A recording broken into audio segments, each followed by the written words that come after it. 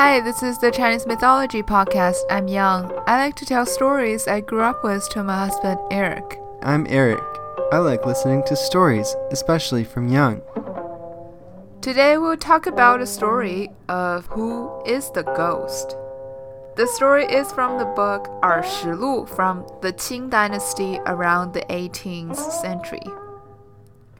In the book it says, in the place called Yunyang, there was a forest where it was believed that many ghosts and spirits wandering around and scared people away, even during the daytime. One day, a strong young man, let's call him Mr. A, was walking through the forest.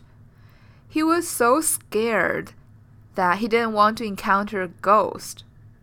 Suddenly, another young man, let's call him Mr. B, started to chase after Mr. A.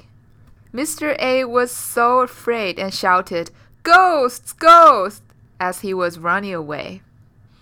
However, he was tripped over by grass and almost hurt his feet. Meanwhile, Mr. B caught him and helped him get up. Mr. B said, "Don't be scared." Mr. A didn't hear what he was saying and started to punch him, thinking Mr. B was a ghost. Mr. B then shouted himself, "Ghost! Ghost!" and fought back. And now B thought A is a ghost also because A started to fight with B. You know there are other things besides ghosts that chase people and fight? While they were fighting, a man wearing headband came and asked what they were fighting for. A and B both pointed at the other and said, "Ghost! Ghost!" The man with the headband smiled and said, "You're both tricked. There are no ghosts in the forest." Mr. B and Mr. A finally had the chance to explain themselves what happened and apologized. And then Mr. A and B said, "Now we have 3 people. Let's be companions and walk together through this forest so we won't be scared at all." They didn't walk very far when they heard the man with the headband laugh behind them. "You guys are so magnanimous. You weren't afraid of an ugly guy like me. Ha ha ha."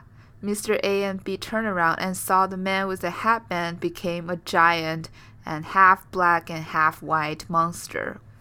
Both of them crawled on the ground and yelled again, "Ghost! Ghost!" And then the ghost disappeared.